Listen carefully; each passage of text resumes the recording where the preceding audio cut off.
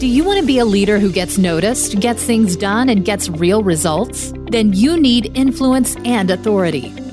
Join host Jennifer McClure to learn how to build authority, expand your influence, and increase your impact. This is the Impact Makers Podcast with Jennifer McClure. Well, hey there, Impact Makers. Thank you for joining me for this week's episode of the Impact Makers Podcast, where my goal is to provide you with tools, tips, resources, and information to build a career that you love and a life that matters. And you are in for a treat today, my friends. If you're interested in finding and creating meaning in your work and in your life, you first got to clarify your purpose. But if you've ever spent any time trying to define what that means for you, you may have found yourself either getting frustrated that you just can't nail down what your purpose is, or you've fallen down into a rabbit hole of platitudes and created a catchphrase that really doesn't resonate with your audience, or even worse, doesn't even make sense to you. So I'm excited to share this conversation with you today with my friend Kevin Monroe. Kevin is someone who has operated at the intersection of purpose and servant leadership throughout his life, and he's passionate about the pursuit of purpose and the power of gaining clarity about it for years, long before it became the cool thing to do. Through his work today as a coach and consultant, Kevin helps leaders to infuse purpose into their culture and leadership practices so that they can tap into the power of purpose to build their business and to create more meaning in life. And like many people who have a deep understanding of a subject, he's developed his knowledge and understanding through a personal and career journey that has included many ups, but also a few downs. And all of those experiences helped him to find his way to doing the meaningful and important work that he does today. I've known Kevin for a couple of years now, and I love how passionate and positive he is about the work that he does. He is a natural encourager, providing great insights, and has a real talent for helping leaders and companies to connect the work that they do to something greater than themselves. I think you'll enjoy my conversation with Kevin today, and you'll come away with a better understanding of what defining and understanding your purpose can mean for you in your work, in your business, and in your life. Well, welcome, Kevin Monroe, to the Impact Makers Podcast. I'm so excited to have you here with me today. How are you doing, Kevin? Jennifer, I am doing awesome, and I'm going to put you into the excitement contest. I think I'm more excited to be here than you are excited for me to be here.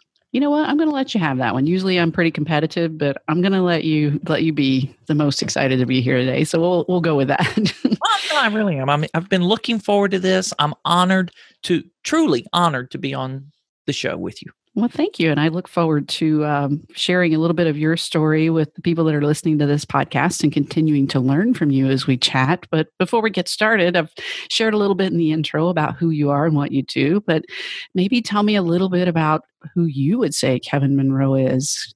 Pick a point in your journey where you want to start from and tell us about you. Wow. I'm a pilgrim. I am a pilgrim. Okay. We haven't had anybody on yet who came across on the Mayflower. Yeah, I wasn't the Mayflower pilgrim. But, Jennifer, I've been on a pilgrimage all of my life.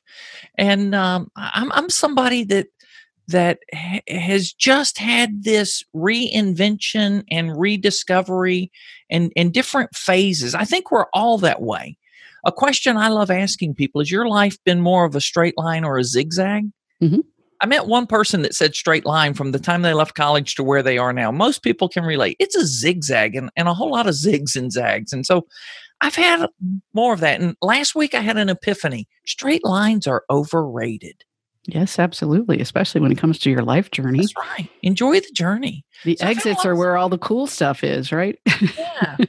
I started out in life thinking that to live a life of purpose meant you had to be in one of the professional caring professions like teaching, nursing, or clergy. Well, I'd never make it as a nurse. Probably wasn't smart enough to do teaching, but I thought I could pull off the church stuff. And then I got fired from a church. Whoa, wait a minute. Full stop. We have to take a step off there. How did that happen? Well, I don't know. I just had a different understanding of who Jesus had in mind when he said, go to the least lost and lonely. Mm-hmm. And I really connected with the guys that were in a drug rehab program in the community we served. Mm-hmm. And when they started coming to our upper middle income church, some folks were less comfortable with that than I was. And it just kind of created this thing. And I found out, really, I am much more comfortable hanging out with folks who know their life is screwed up than folks who think their life is together and it is screwed up. Sure. Yeah. So where did that take you from there? Yeah. It ultimately led to a conversation where I could make a 2-year commitment to do something that I was going to be miserable doing. And I said, well, what's my choice? And they said a 2-week notice. I said, well, I picked door B, 2-week notice. I'm out.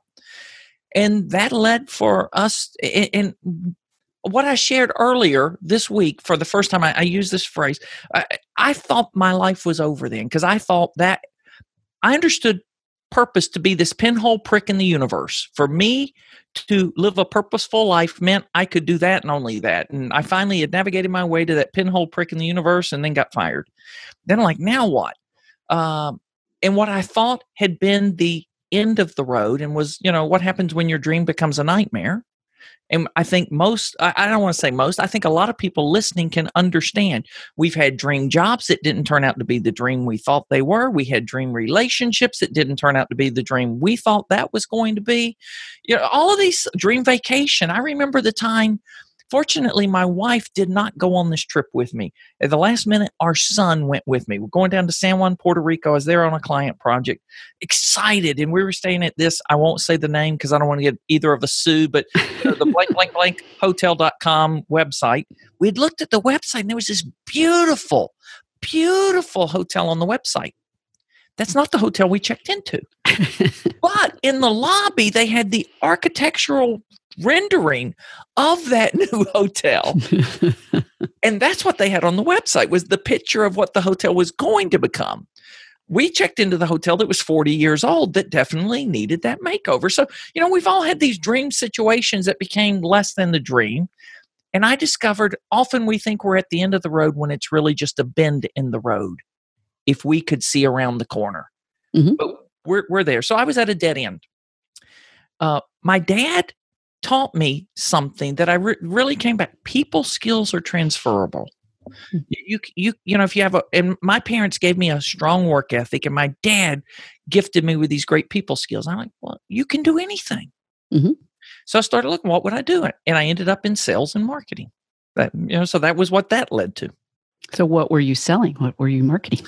Wow. I was in wireless telecommunications back in the early day when we called them cell phones. And they were little bricks that you carried in your car, right? They were bricks. I remember when the first portable came out, and that was the big brick portable. Yeah.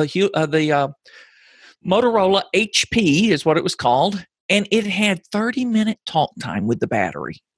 You could talk for 30 minutes, then you had to recharge somewhere. I had one of those. I kept it. $1,000. I kept it. Well, I didn't have the $2,000 version, but I had one of those early ones, and I kept it in the trunk of my car because it was for emergencies. Yeah. So were you still, while you were selling wireless things and marketing wireless things, kind of thinking about purpose, or did that kind of take a back seat? Yeah.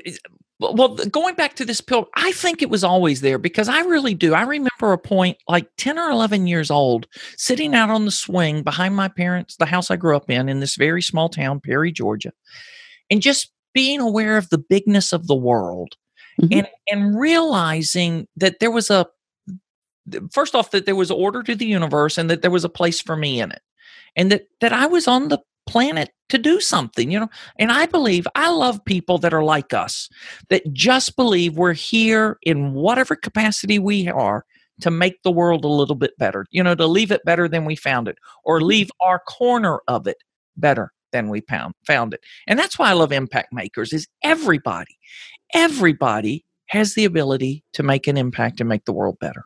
Well, we can agree on that. So where did the sales career take you? How did the journey go from there? Well, yeah, that was a great journey.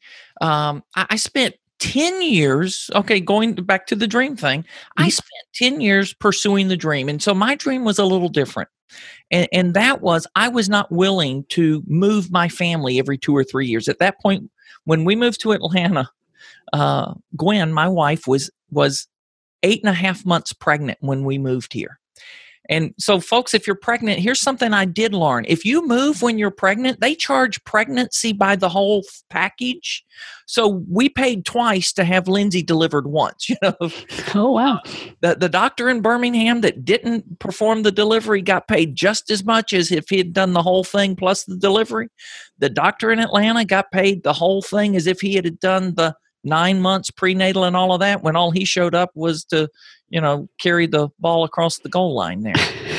So to speak. We paid for our daughter twice, and we told her the second one was on the installment plan. The first one was insurance covered. The second one was all us. But we did that for 10 years. I was in pursuing that dream job, Jennifer. Mm-hmm. Oh, what I was saying, for me, we had just committed. We weren't going to move our family. I didn't sign up for the plan and say, hey, I'll go anywhere. I had friends that were rising through the ranks, moving every 2 or 3 years, getting reload, all of that. No, that wasn't for me. I wanted to stay where I was. Took me 10 years to get the dream job. 6 months later, I realized, God, this dream job is not the dream job. Mm-hmm. I love people. And I was good in sales and marketing because I love people. Well, the further up I climbed the ladder, the fewer people I saw, or I saw the same people every day. We were in meetings all day long, every day, strategy meetings, planning meetings, promotion meetings. And then the only time I got to see a customer, they were the mad customers that had to see the person in charge. And I'm like, well, this isn't what I signed up for. Mm-hmm. So I left then and joined a high-tech startup company with some friends. And who knew the internet bubble was about to burst at that point in time? It was good timing. Good timing on your part. Good timing. So we're at the end of that. And so at the end of 2001, our company was just crushed. And then I was trying to figure out, what do I want to do with life? And at that point, I knew I did not want to go back to corporate America. So what was it about corporate America that you knew you didn't want to go back? Well, okay, I just saw a lot of the emptiness. I saw folks. So, Jennifer, I think it's really important for all of us to define success as we understand success. In corporate America, I was chasing someone else's definition of success. Mm-hmm. They had set the rules that here's what it looks like to succeed, and it just wasn't satisfying to me. So I wanted to do something different. The last 3 years that I had been in corporate America, I was working for a great company that had this community value and volunteerism. And we had started volunteering with a homeless shelter. Mm-hmm. And our family for 3.5 years, every week as a family, went down, fixed a meal, served a meal, took other families with us. We're doing this. And thought, wow, I was finding a lot more fulfillment in serving meals to the homeless than the corporate job I had. Mm-hmm. And so when all of that ended, and that was kind of what was the impetus behind all of us doing this startup together. We were doing a healthcare-based startup, but all of us had these ambitions of doing social enterprise or, some kind of ministry or mission work that the business, the startup, was going to fund and fuel. Mm-hmm. So when all of that crashed, I was just like, well, that's still what I want to do. So I started working with nonprofits, and I ended up working for nonprofits. And that's when I learned the realization that the nonprofit sector paid about half. It's hard to be profitable in the nonprofit sector. Yeah. So I did that for 2.5 years. I was working for a small nonprofit, and one day the vice president called me in. He said, hey, I got some really bad news for you. It looks like we're losing funding for your position. I'm like, okay. And that's when I realized, okay, I'm going to start a business. And then 2 weeks later, he came back and he said, oh, we were just kidding. We found money. You don't have to worry. Well, Jennifer, I'd already checked out. It's too late. I knew what I was going to do. And at that point, I had formed my business, which is the official name is X Factor Consulting. Mm-hmm. That was in April. Well, golly. That was the time of this recording. Who knows when this airs in the podcast world? You record now and release later. But next week, from the time we're recording, that will be 13 years ago. 13 years ago next week's when I formed the business. April 19th, 2005, was when I filed papers.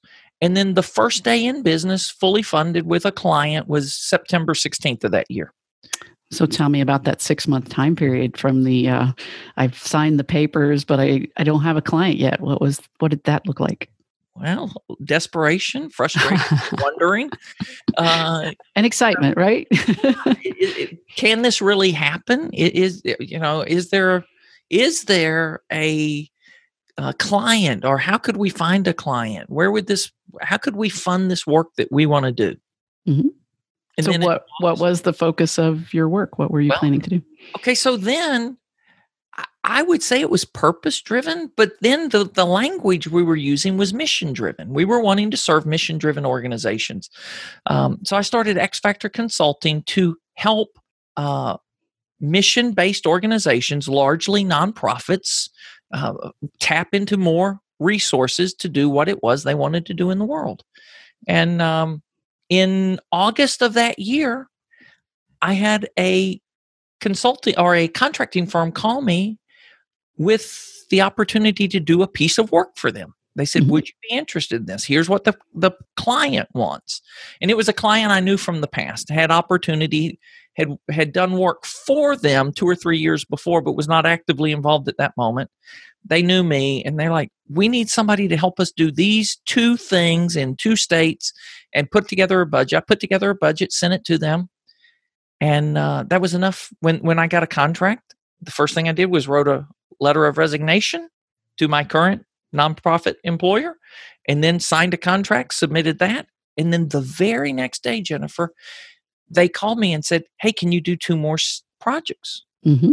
I'm like, really? And so that doubled the amount of work that we had.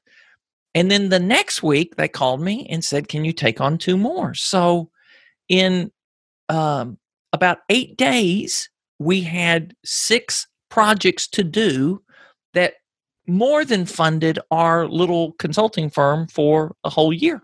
Wow. So did you feel like then you had finally kind of connected with what you were meant to do in the world, or was that, were you just like, this is good? No, I thought this is it. This is it.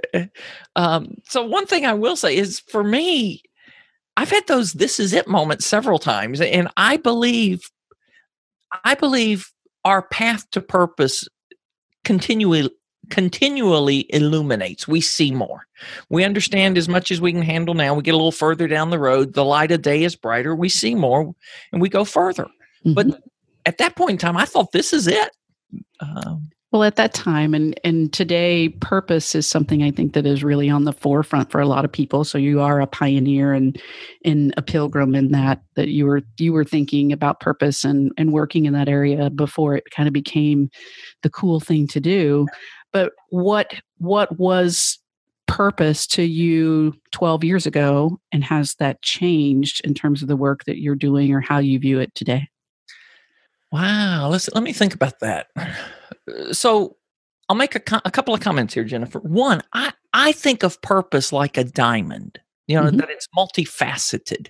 I do not think of purpose as just one-dimensional, and that you just have this one purpose. I think there are multiple facets to it. So for me, and I'll say this is something I really learned from my friend Mark Tim over at Ziegler Family.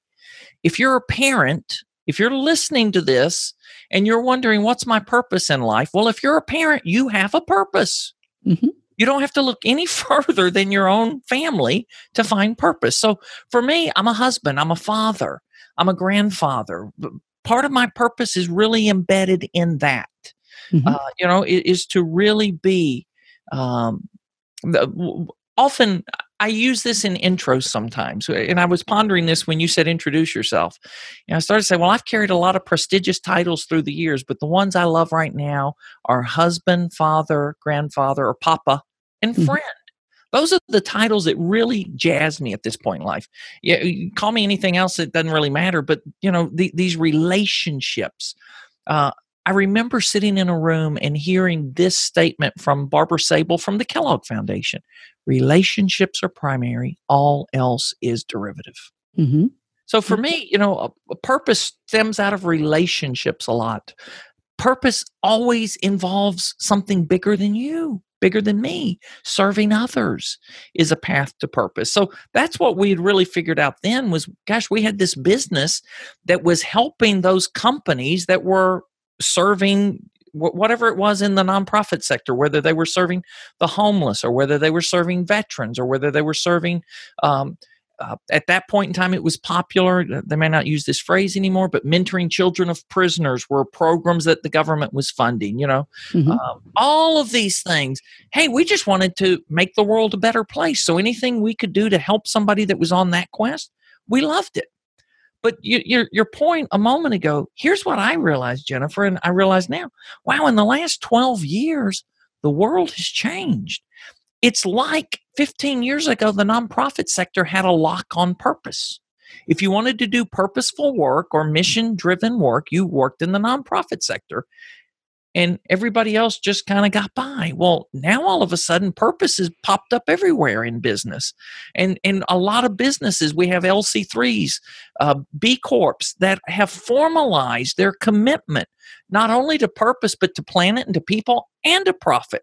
Mm-hmm. Now that gets me excited, and realize, wow, you can do well and do good, Mm-hmm. and be in business on purpose. And so that's the way the path is drifted for me through the years. And part of that was because of an economic downturn when there were no nonprofits that had any money to hire us. Right. Now what do we do? So today in your business, are you still focused on more of the company work with helping companies kind of identify and define their purpose, or individuals, or both? Yeah, loaded question there. Jennifer, it's kind of funny. This path, there are times you get clarity by doing or trying to do, and stuff doesn't happen. I love helping people find their individual purpose. That wasn't working for me from an economic angle. Mm-hmm. People weren't that willing to really invest. And I'm like, well, wow, this is interesting. But my work has always been with corporations. When I was in sales, what did I do? I handled major accounts, national accounts, big accounts, corporate accounts. That was where I was always working. I'm like, well, how about that? So go back to doing what I know, helping corporations, business owners, and business leaders that are in business, like say, on purpose. And part of this is because in the intervening years, back from when I was doing nonprofit work to the work I'm doing today, I've done a lot of work around servant leadership. And what I kind of all of a sudden, I didn't realize so much at the time, as much looking back. The companies that are interested in servant leadership, guess what? Those are companies that are people first and usually purpose powered. They want to, they're in business not just for profit, but for purpose. Mm-hmm. So all of that kind of comes together, and I'm like, I've been following a thread all this time. I didn't see the thread, but the thread was there. So you were being built for your purpose. Maybe that's the way it works. So tell me, when you say servant leadership, what does servant leadership mean to you? To me, servant leadership means other-centered leadership. Leadership that something has to be at the center of leadership. And the way I grew up in some of the businesses I was in early in life, it was ego and power that was at the center of leadership, and leadership was all about me. That never felt comfortable to me. And so this whole idea of other-centered leadership, which servant leadership is one of those avenues, how do we put other people first? So the way I define servant leadership is an approach to life and leadership that places the needs, growth, and development of others ahead of those leading. So I am here for you. As your leader, I'm here for you. You're not here for me. I'm here for you. So, a lot of people talk about that, the upside down pyramid, the inverted pyramid, but Mhm. we see companies that do this exceptionally well, that the people who are leading the organization realize that our work is to put other people first and those at the front lines to make sure they have everything they need to serve well. Mhm. Have you seen any research or do you have anything in your work that you've used that shows how servant leadership actually impacts the bottom line? That people who are more Oh, servant leaders versus ego power driven leaders have a better impact on the business? yes. And I will find some of those studies and share with you to put in the show notes for people that actually want studies. Oh, that'd There be is a great. book, Firms of Endearment. The author is Raj Sisodia.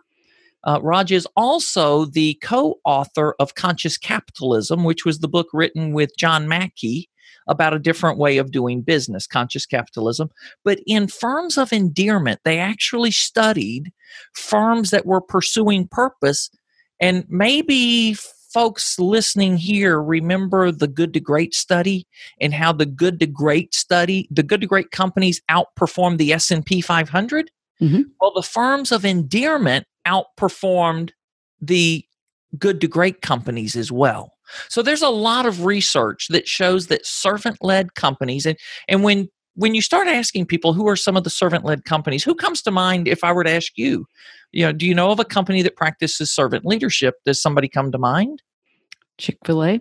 Chick-fil-A is one of those that always comes to mind because Chick-fil-A is. I remember the very first day I ever visited Chick-fil-A, and I wasn't there to work for Chick-fil-A. I was there to serve a nonprofit, help them with a strategic planning process that the Cathys had some connection to. So they were hosting us at their facility. So we go into the beautiful corporate headquarters of Chick-fil-A down on the south side of Atlanta. When we go into the conference room where we're at, there is Bubba Cathy, who's the CEO of the Chick-fil-A Foundation, standing at the door serving breakfast. Hey, come on in. We're glad you're here. Can I get you a coffee? Here's a biscuit. I'm like, wow. At lunch that day, they have this beautiful food court that serves a whole lot more than just Chick-fil-A. I mean, you can get any gourmet meal basically you want, and they do this for free for their clients. I mean, for their employees. Well, there was Dan Cathy, CEO of the company. Dan plays trumpet, I believe. And once a quarter, Dan plays in a jazz trio or quartet for the benefit of the employees while they're eating lunch. That day, there was Dan, CEO, down there entertaining their employees. And that's just one facet of servant leadership. Another company that people know of, Southwest Airlines. Mm-hmm. The most profitable, most consistent record of profitability in the airline industry. And they don't call it necessarily servant leadership, although it is. They say we want our employees to have a servant's heart. Okay. And if we take care of our employees, this is the business model or the equation at Southwest Airlines. If we take care of our employees will take care of our customers will take care of our profits. Mm-hmm. And it works. I actually was listening to an interview with a leader, CEO of a company earlier this week, where they were talking about how they were very focused on their employees. That was their purpose. And he said, it was a restaurant. He said, I fully believe that you will taste the engagement of our employees in our food. And I was like, I like that. That kind of tells me that he gets it, that it makes a difference at the very end, how well people connect with their company and their leadership. Absolutely. So how do people, and I believe that people are leaders in life and at work, so regardless of whether or not they are in the corporate world or employed on their own or a mom or, that works in the home, et cetera, if they are someone who says, well, this servant leadership, purpose-centered leadership makes sense to me, what are some steps that they can take to either identify that they're already doing some things right, or to find ways that they can develop those skills? Or is it something that just comes natural? Are people either born that way, or can they be made? Yeah, that whole nature or nurture thing comes up. I believe that anyone can choose servant leadership. I think it's an easier choice for some people than others. Some people, it comes to them naturally. And I'm not calling names, and I'm not calling a company name because it's not my place to say, but I met the CEO, but the CEO did not tell this story. Mm-hmm. It was somebody on his team. It was actually the senior vice president of human resources that told this story. Because often I'm working with the HR people, Mm-hmm. even though I'm serving the whole team or the whole company or the senior leadership team, the HR people are the ones that are making that happen. So thank you all, HR people out there. Love you dearly, especially when you say, hey, we need to get that Kevin Monroe guy to work with our company. Then I love you even more. But it was an HR person that was telling me this about the president. He did not grow up with a lot of affirmation. Affirmation, he knew it was important, but it wasn't easy for him. So every day he started the day with 3 pennies in his left pocket. And every time he gave a serious affirmation, sincere affirmation to an employee, somebody on his team, he took a penny from his left pocket and put it in his right pocket. Mm-hmm. And his goal was by the end of the day to have those 3 pennies in the right pocket. Now, that's a lot of self-awareness there, right? To understand the importance of affirmation, to understand that it doesn't come easy or natural for me, and I want a system that has some accountability that helps me do what's important to me. So for that person, that was one way that he did it. So, Jennifer, I'll tell a story, and I want to make sure in telling the story that the right part of the story is the focus. It's not something I did, even though it was. It was just the insignificance of what I thought I did, and how. Let me tee it up. I'm going to tell you. I don't normally do this, but I'm going to tell you the punchline before I tell you the story. Little things matter most. Okay. And we never know what little thing is going to matter most to whom when. Okay. Got it. So we had done a servant leadership session for a group of leaders from Latin America. There were 14 Latin American countries together. Unfortunately, we didn't go to Latin America to do it. They came to Miami or South Florida somewhere. So we didn't get to travel and experience. They came to us. But we're there. We do this session. At the end of the day, the gentleman that I had been told was the one that was most resistant to this whole idea of servant leadership came up to me and he said, may I tell you what impacted me most from today's session? Now, as a speaker, Jennifer, because I know you as a speaker, or if you're a trainer, doesn't that just excite you? You're like, absolutely. Please share. Yes. And I'm thinking, what was the brilliant thing I said that impressed you so much? What exercise did we do? What activity? It was none of that. None of that. What he said, and this was a little thing, he said, what blew me away was when I walked in the room, you met me at the door, looked me in the eye, and shook my hand. Wow. I don't do that for my people, but I am starting now. So it is little things. I'm like, that's what little thing. I'm like, really? You're like, wait, wasn't there an exercise that we did? Yeah, Tell me more. wasn't one of these great activities? Wasn't it one of point 3? No, none of that. Yeah. When I walked in the door, you looked me in the eye and you shook my hand. Well, where did I learn that, Jennifer? Let me guess. From your mom or dad? Mom and dad. Mm-hmm.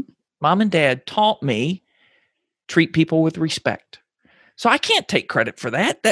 But as a speaker, as a trainer, what is something that's really important you do? You get there way early, get the room set up, the technology set up, so when people start coming in, what are you free to do? Connect people, shake their hands, look them in the eye. Hey, I'm glad you're here today. Tell me your name. Yeah. That's what I was doing when I had the greatest impact. It was nothing in your session, sir.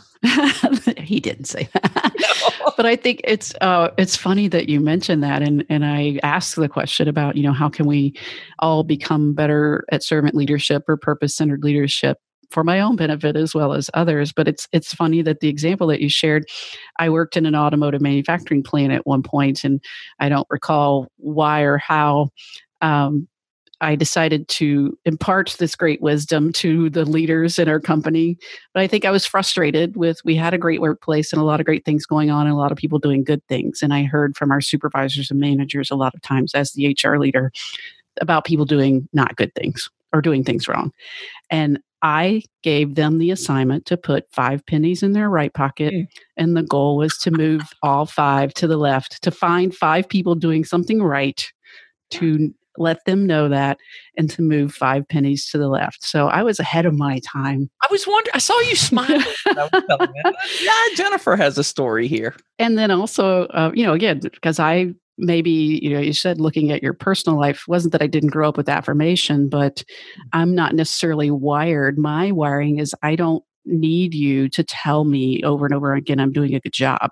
I need to know that you think I'm doing a good job, but I don't really actually, I'm uncomfortable. We could probably do a therapy session on that with people giving me verbal recognition.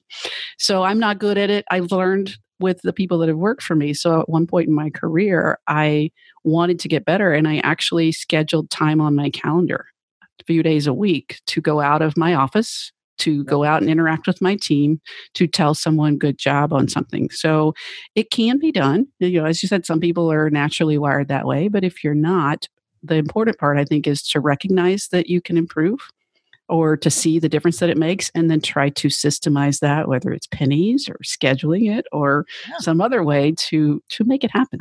Well, let me give you a couple. I mean, I think so in sessions, years ago, I would have been what I would have called a trainer. And what I really got a kick out of was standing up in front of a room and talking for hours endlessly. Oh man, he do you really train for 8 hours a day? Well, it's really only 6.5 with breaks. I wish it were a full 8.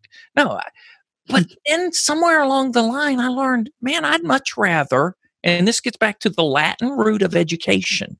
Mm-hmm. The Latin root of education is the root word is to pull out of, not pour into.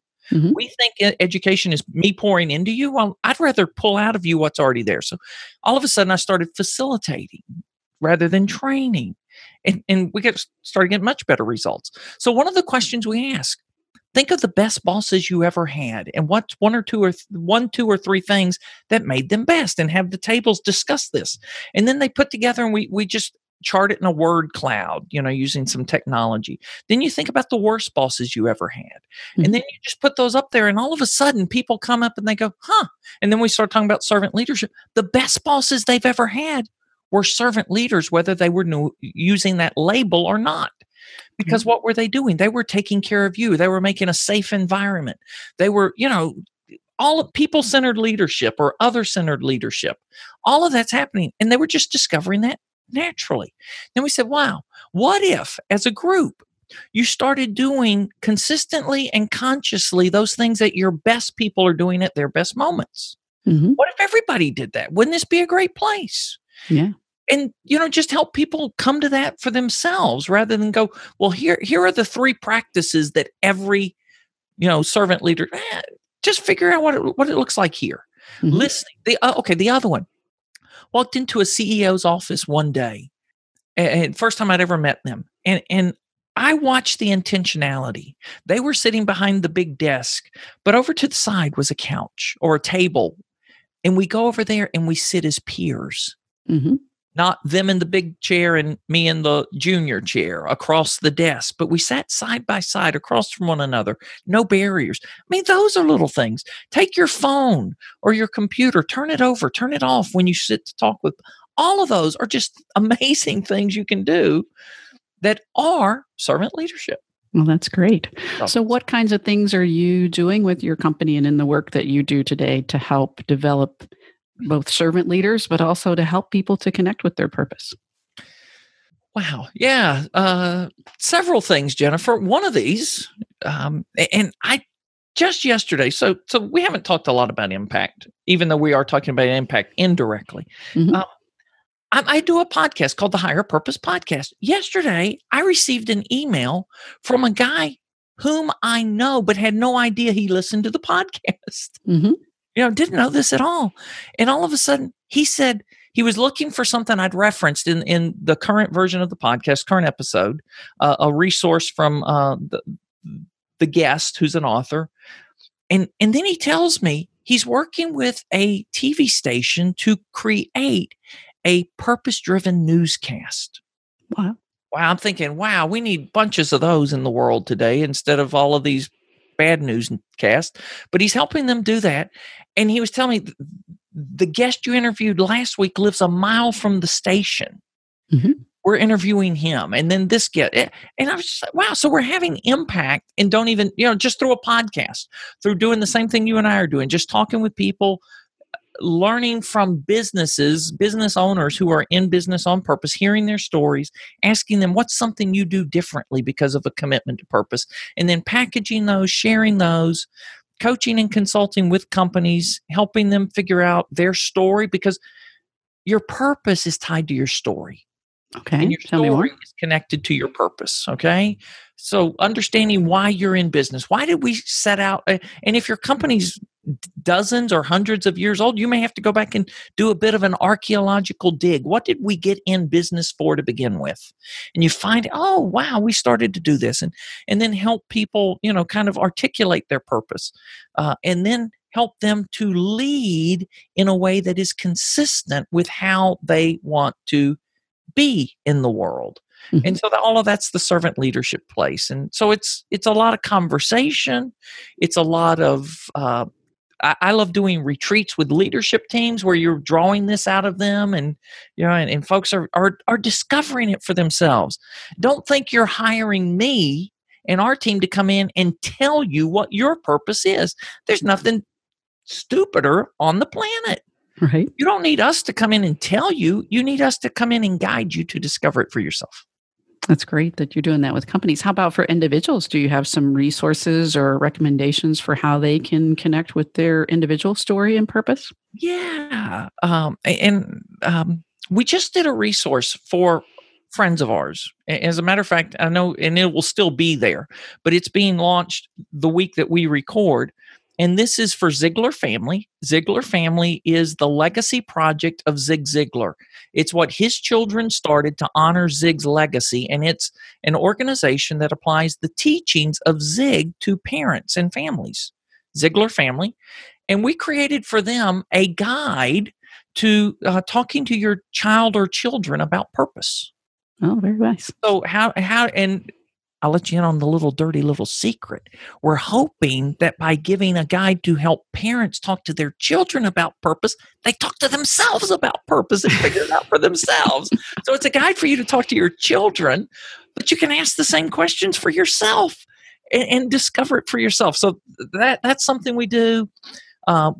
We've developed the Purpose Manifesto. That's just a short little inspirational thing to get you thinking about purpose. Those are things we do. So where can we find the Purpose Manifesto? Is that available online? Wow.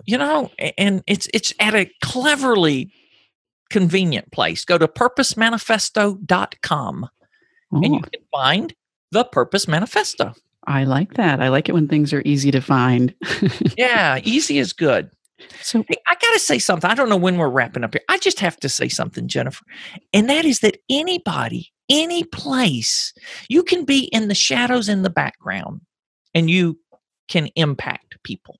Absolutely. There's so many people that think that it's only the people on the stage speaking to the masses like Jennifer or like I am privileged to do at times, or people that are on the end of the microphone in a podcast being interviewed or doing the interview.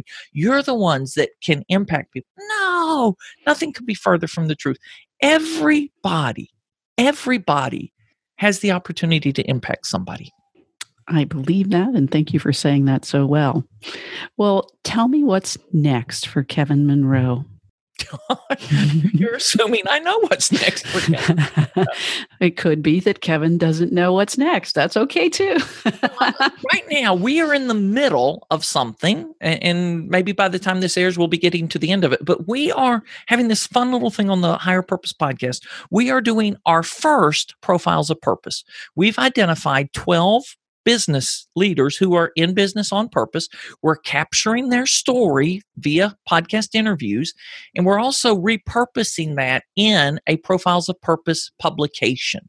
So there'll be this digital print magazine coming out late May, early June that has these 12 stories with the behind the scenes story and a little bit going deeper into this business leader, how they are manifesting purpose in and through their work. Oh, I love it. So we see doing more episodes of that, more editions of that. But right now we're just trying to get the first one done.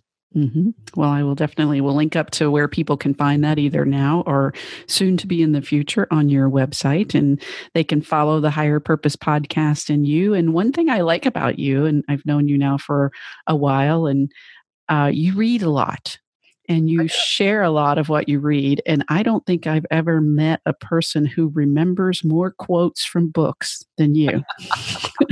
I don't know that I've ever been in a conversation with you where you don't pull out a quote from a book you've read. Is that just a special gift and talent that you have, or how do you do that? Yeah. Okay. It must be a gift, Jennifer. No, it is a gift. And I say this, a gift is something that just comes easily and naturally for you that you think anybody else can do. You know? And so for me, I just read. I mean, I read it several times. I'll repeat it. But yeah, it sticks. And then it just comes out. And I'm like, wow, I didn't know I knew that. I didn't know I remembered that. But yeah, I don't know. I just love literature. I love reading. And but our mutual friend really pushed me this week. Earlier this week, I was speaking at an event for our mutual friend, Mike Kim, and he said, Kevin, take all the quotations out of your presentation. I want to know what you think. I don't want you telling me what other people think. I'm like, wow. Oh, so did that push you to give the best presentation of your life? Well, you'd have to ask them for that. No, I think it was. It was really... What really matters is whether or not you shook their hand when they walked in the room. Right. Well, okay.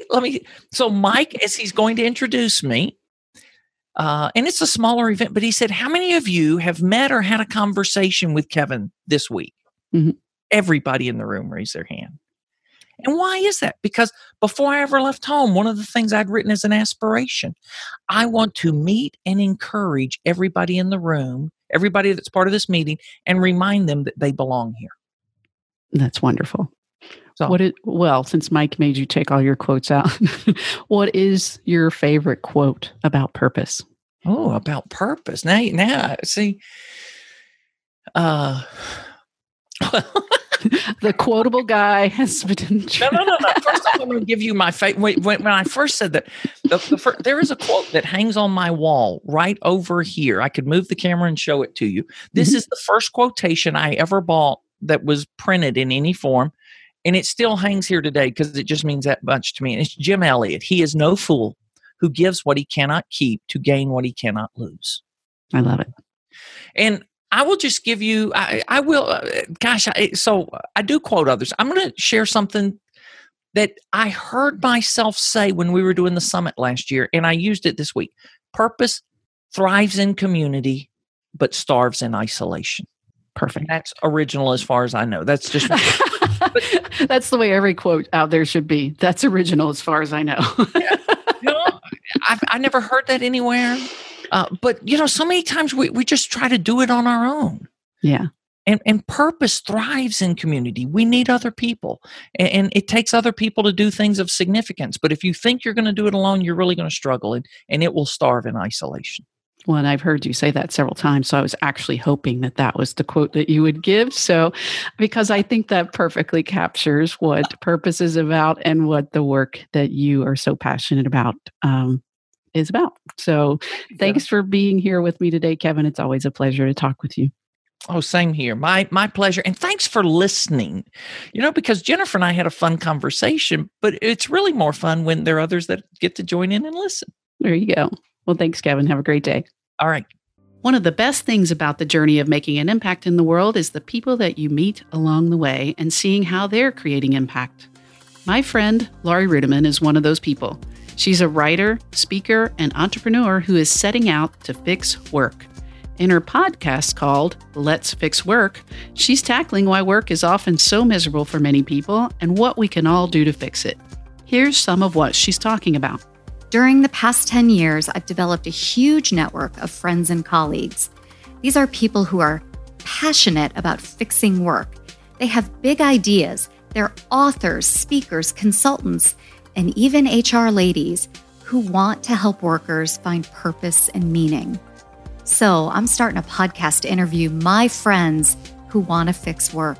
I love the Let's Fix Work podcast, and I think you will too. Check it out and subscribe over at letsfixwork.com. If you want to raise your game at work, you've got to raise your impact. Find out Jennifer's 10 best strategies to make more of an impact at work at jennifermcclure.net/10 ways. That's jennifermcclure.net/10 ways.